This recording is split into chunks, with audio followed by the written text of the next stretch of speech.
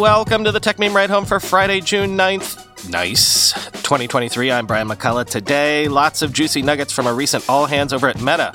Binance.us looks like it's on the road to shutting down. The first trials of AI tutors for kids are happening.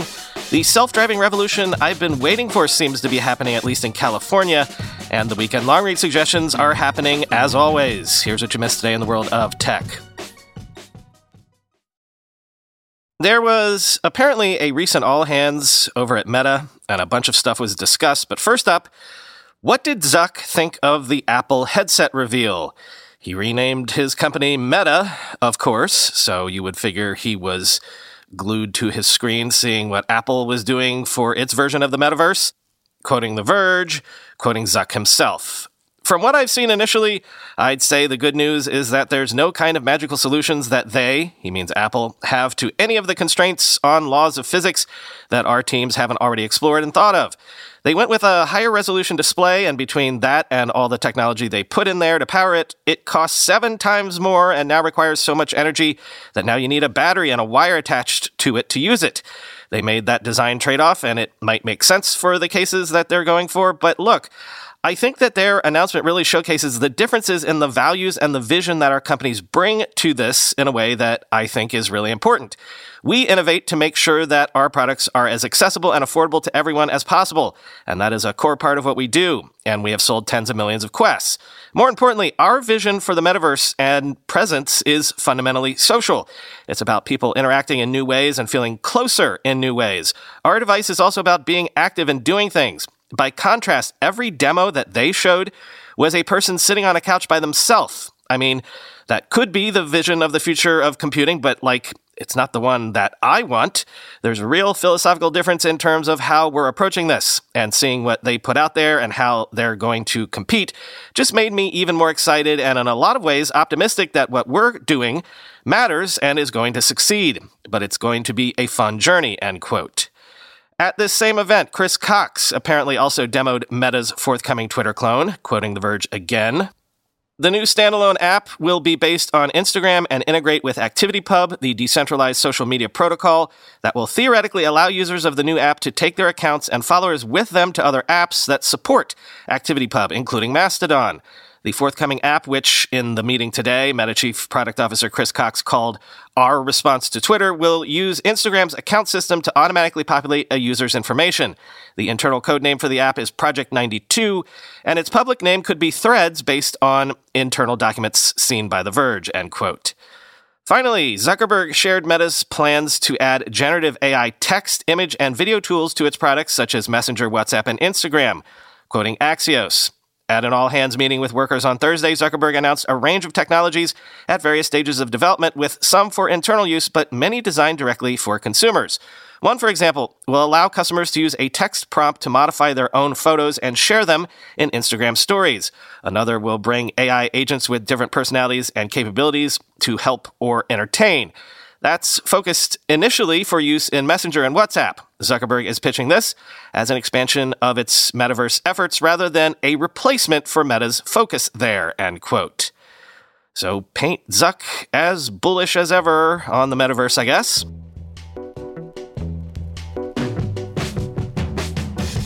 Binance.us has suspended U.S. dollar deposits and notified customers that their banking partners are preparing to pause fiat withdrawal channels as early as June 13th.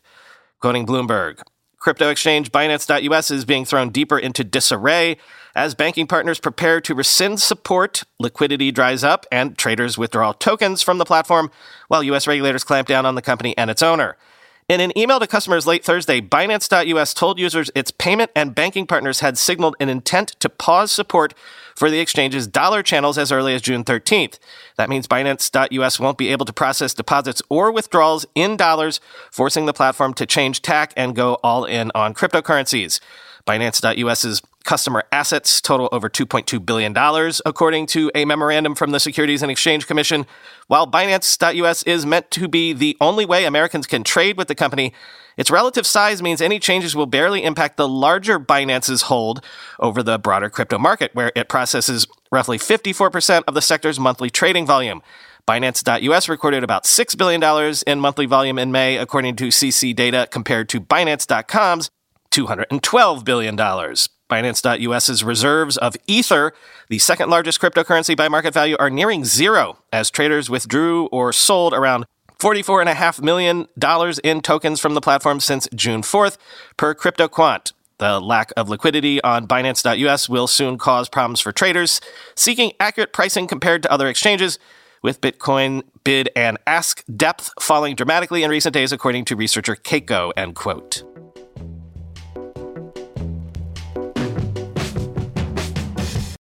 Spotify is testing a new feature called Your Offline Mix, which will automatically save a mix of users' recently played songs for offline listening, quoting The Verge. The audio streaming app already lets users download playlists or albums for offline listening, a useful feature for saving data when you're not on Wi-Fi or when you're away from an internet connection entirely while doing anything from traveling on a plane or riding the metro. But it can be an annoyingly manual process to pick what music to download, especially if you're someone that likes to hop between lots of different music. YouTube Music has had a similar feature called Offline Mixtape for years, and Spotify appears to have been working on its Offline Mix feature since at least mid-2020, if evidence discovered at the time by app researcher Jane Manchun Wong is anything to go by. Why exactly it's taken the service this long to roll out is unclear, but if I had to guess, I'd assume it became less of a priority when the COVID pandemic severely curtailed the amount of time a lot of people spent outside away from Wi-Fi, end quote.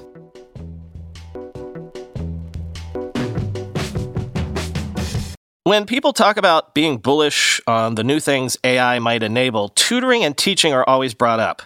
An AI tutor with infinite patience? Well, this might be that. The Khan Lab School is trialing Khanmingo, an AI chatbot developed by Khan Academy to simulate one-on-one tutoring, one of the first such experiments in the U.S., quoting The Verge. A dozen students huddled at communal classroom tables one morning this spring, their gazes fixed on math lessons on their laptops. They used a text box alongside their lessons to request help from Khanmingo, an experimental chatbot tutor for schools that uses artificial intelligence. The tutoring bot quickly responded to one student, Zaya, by asking her to identify specific data points in a chart. Then Khanmingo coaxed her to use the data points to solve her math question. It's very good at walking you through the process step by step, Zaya said. Then it congratulates you every time it helps you solve a problem. Khan Lab School students are among the first school children in the United States to try out experimental conversational chatbots that aim to simulate one-on-one human tutoring. The tools can respond to students in clear, smooth sentences, and they have been specifically designed for school use. Based on AI models underlying chatbots like ChatGPT, these automated study aids could usher in a profound shift in classroom teaching and learning. Simulated tutors could make it easier for many self-directed students to hone their skills, delve deeper into topics that interest them, or tackle new subjects at their own pace. Hundreds of public schools already use Khan Academy's online lessons for math and other subjects. Now the nonprofit, which introduced Khanmingo this year, is pilot testing the tutoring bot with districts, including Newark Public Schools in New Jersey. Khan Academy developed the bot with guardrails for schools, Mr. Khan said. These include a monitoring system that is designed to alert teachers if students using Khanmingo seem fixated on issues like self-harm. Mr. Khan said his group was studying Khanmingo's effectiveness and planned to make it widely available to districts this fall, end quote.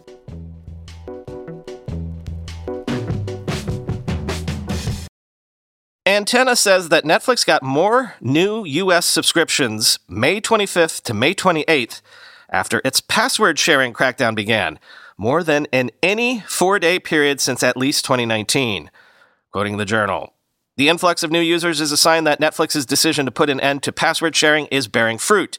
The company said more than 100 million people around the world watch Netflix using borrowed passwords. The company's recent move forced users who share an account outside the same home to pay an additional $7.99 a month to watch, and limited the number of extra members customers could add to their account depending on the tier of service they pay for. The monthly cost of sharing with an extra person is $2 less a month than a basic subscription and $1 more than the ad-supported plan, which Netflix introduced late last year in another effort to boost revenue and appeal to price-conscious customers. Shares of Netflix have risen about 13% since the password sharing crackdown went into effect on May 23rd, end quote.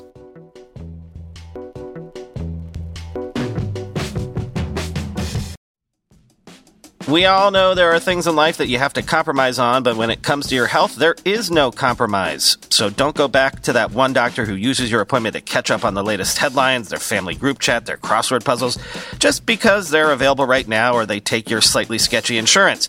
Instead, check out ZocDoc, the place where you can find and book doctors who will make you feel comfortable, listen to you, and prioritize your health. And you can search by location, availability, and insurance, so literally no compromises here, because with ZocDoc, you've got more options than you know. ZocDoc is a free app and website where you can search and compare highly rated in-network doctors near you and instantly book appointments with them online. Once you find the doc you want, you can book them immediately. No more waiting awkwardly on hold with a receptionist. And these docs all have verified reviews from actual real patients. We're talking about booking appointments with tens of thousands of top-rated, patient-reviewed, credible doctors and specialists. I have personally used ZocDoc to find a podiatrist when I needed one for the first time ever in my life. Go to ZocDoc.com/TechMeme and download the ZocDoc app for free. Then find and book a top-rated doctor today. That's ZocDoc.com/TechMeme. ZocDoc.com/TechMeme. Whenever I need to do financial research for this show, for instance during tech earnings season when I have to analyze how various companies' stocks have been performing, I only ever turn to our sponsor today, Yahoo Finance. For more than 25 years, Yahoo Finance has been the brand behind every great investor. Whether you're a seasoned investor or are looking for that extra guidance, Yahoo Finance gives you all the tools and data you need in one place. They are the #1 finance destination producing a holistic look at the financial news cycle, including breaking news, original editorial perspectives, analyst ratings, independent research, customizable charts, and so much more. Securely link your brokerage accounts for a unified view of your wealth, including 401k and other investments. A comprehensive perspective is what sets apart great investors, and it's how Yahoo Finance ensures you have the insights to look at your wealth in its entirety. With a community of over 90 million users each month, their real strength is helping you on your way to financial success. For comprehensive financial news and analysis, visit the brand behind every great investor, yahoofinance.com, the #1 financial destination, yahoofinance.com. That's yahoofinance.com.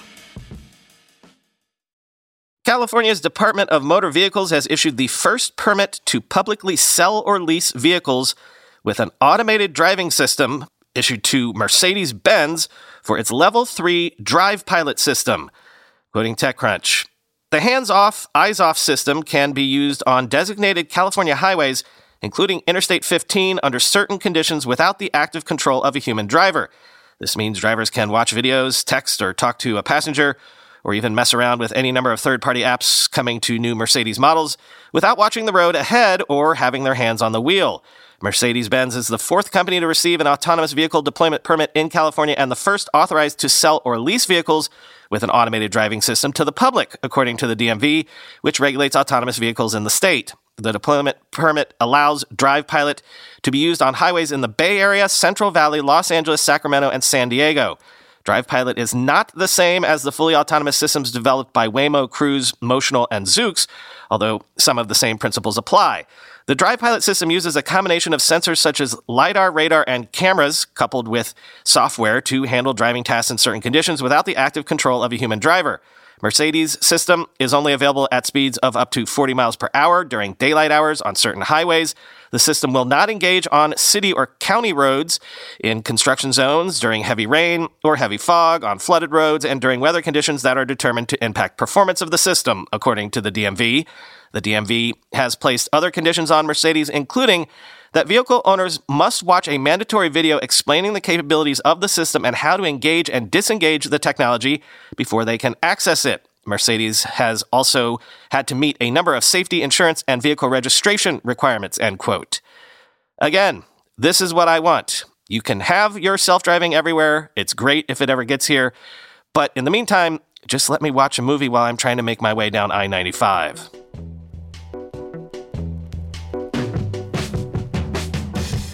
Time for the weekend long read suggestions. Just a few this week. First, one of the reasons that the writer's strike is happening right now is actually because the party is over. Over in Vulture, Hollywood insiders discuss the end of the peak TV era.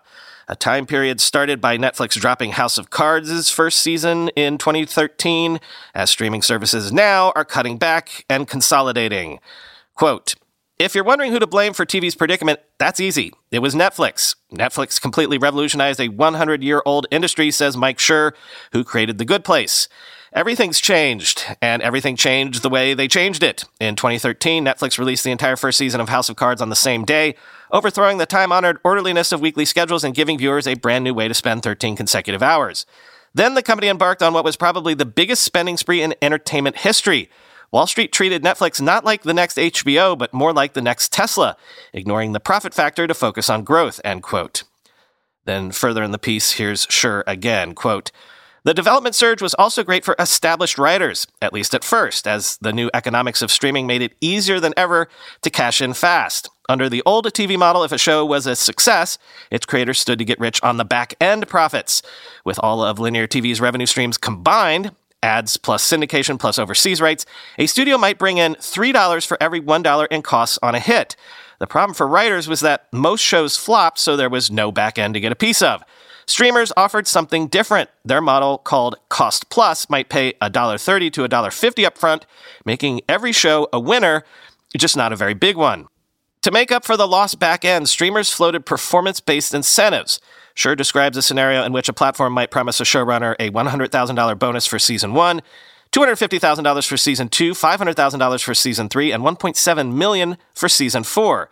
So you're like, holy S, that's great, he says. There was a catch, though. Many seemingly successful series began to vanish after just a couple of seasons.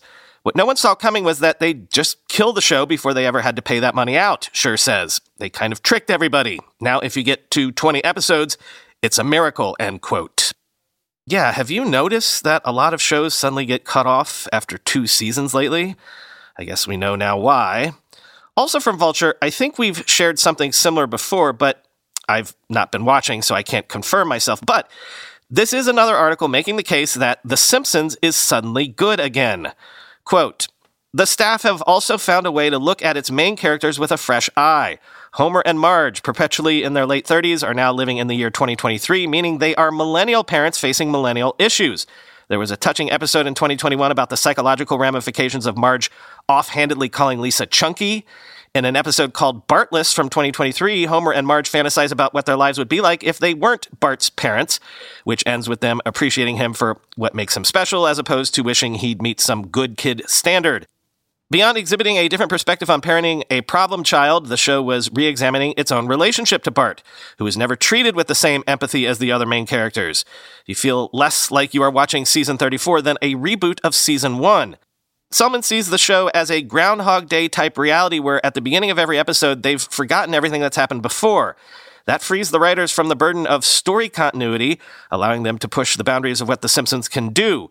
No recent episode defines the current spirit like Lisa the Boy Scout, a mind-bending postmodern intervention into the series. In it, hackers interrupt the episode to play supposed deleted scenes that would ruin the audience's conception of the Simpsons universe. There's a clip in which Carl learns that his best friend Lenny was actually a figment of his imagination, and another in which it is revealed that Martin, Bart's nerdiest classmate, is actually a grizzled 36-year-old father of 3 with an aging disorder that leaves him looking 10. It's one of the wildest, all-out funniest episodes in the history of the show, which Carolyn Omni, a seasoned writer, credited to a new process in which everyone pitches bad ideas, end quote. And finally, I'm not going to quote from it, but if you wanted John Gruber's hands-on impressions with Apple's Vision Pro, that's the last link in the show notes today. I mean, it is Gruber. You think Gruber's going to have something bad to say about an Apple product, but still, he has an interesting take. And quite frankly, I have to say, I've been surprised by the reaction from the tech punditry world to this week's debut. Like, nobody seems to be willing to buy it. It's too expensive, but everybody seems willing to say that this is something they could see themselves wanting eventually. It's not been an iPhone moment in the sense that everybody's like, okay, this is the new paradigm now, we're living in it, but it is a sort of iPhone moment in the sense that everybody has been like, okay, I can see where this industry is going to go now. Apple, I think, has succeeded in showing us a plausible endpoint to this technology, a roadmap that everyone can see all of a sudden.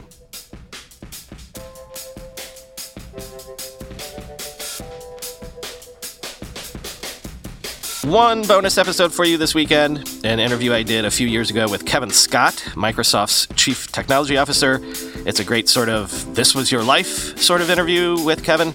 But since we go deep into AI and AR and VR at the end, I thought it would be interesting from a framing perspective to see if the things he plotted out in this episode came to pass and to what degree. So enjoy that. Talk to you on Monday.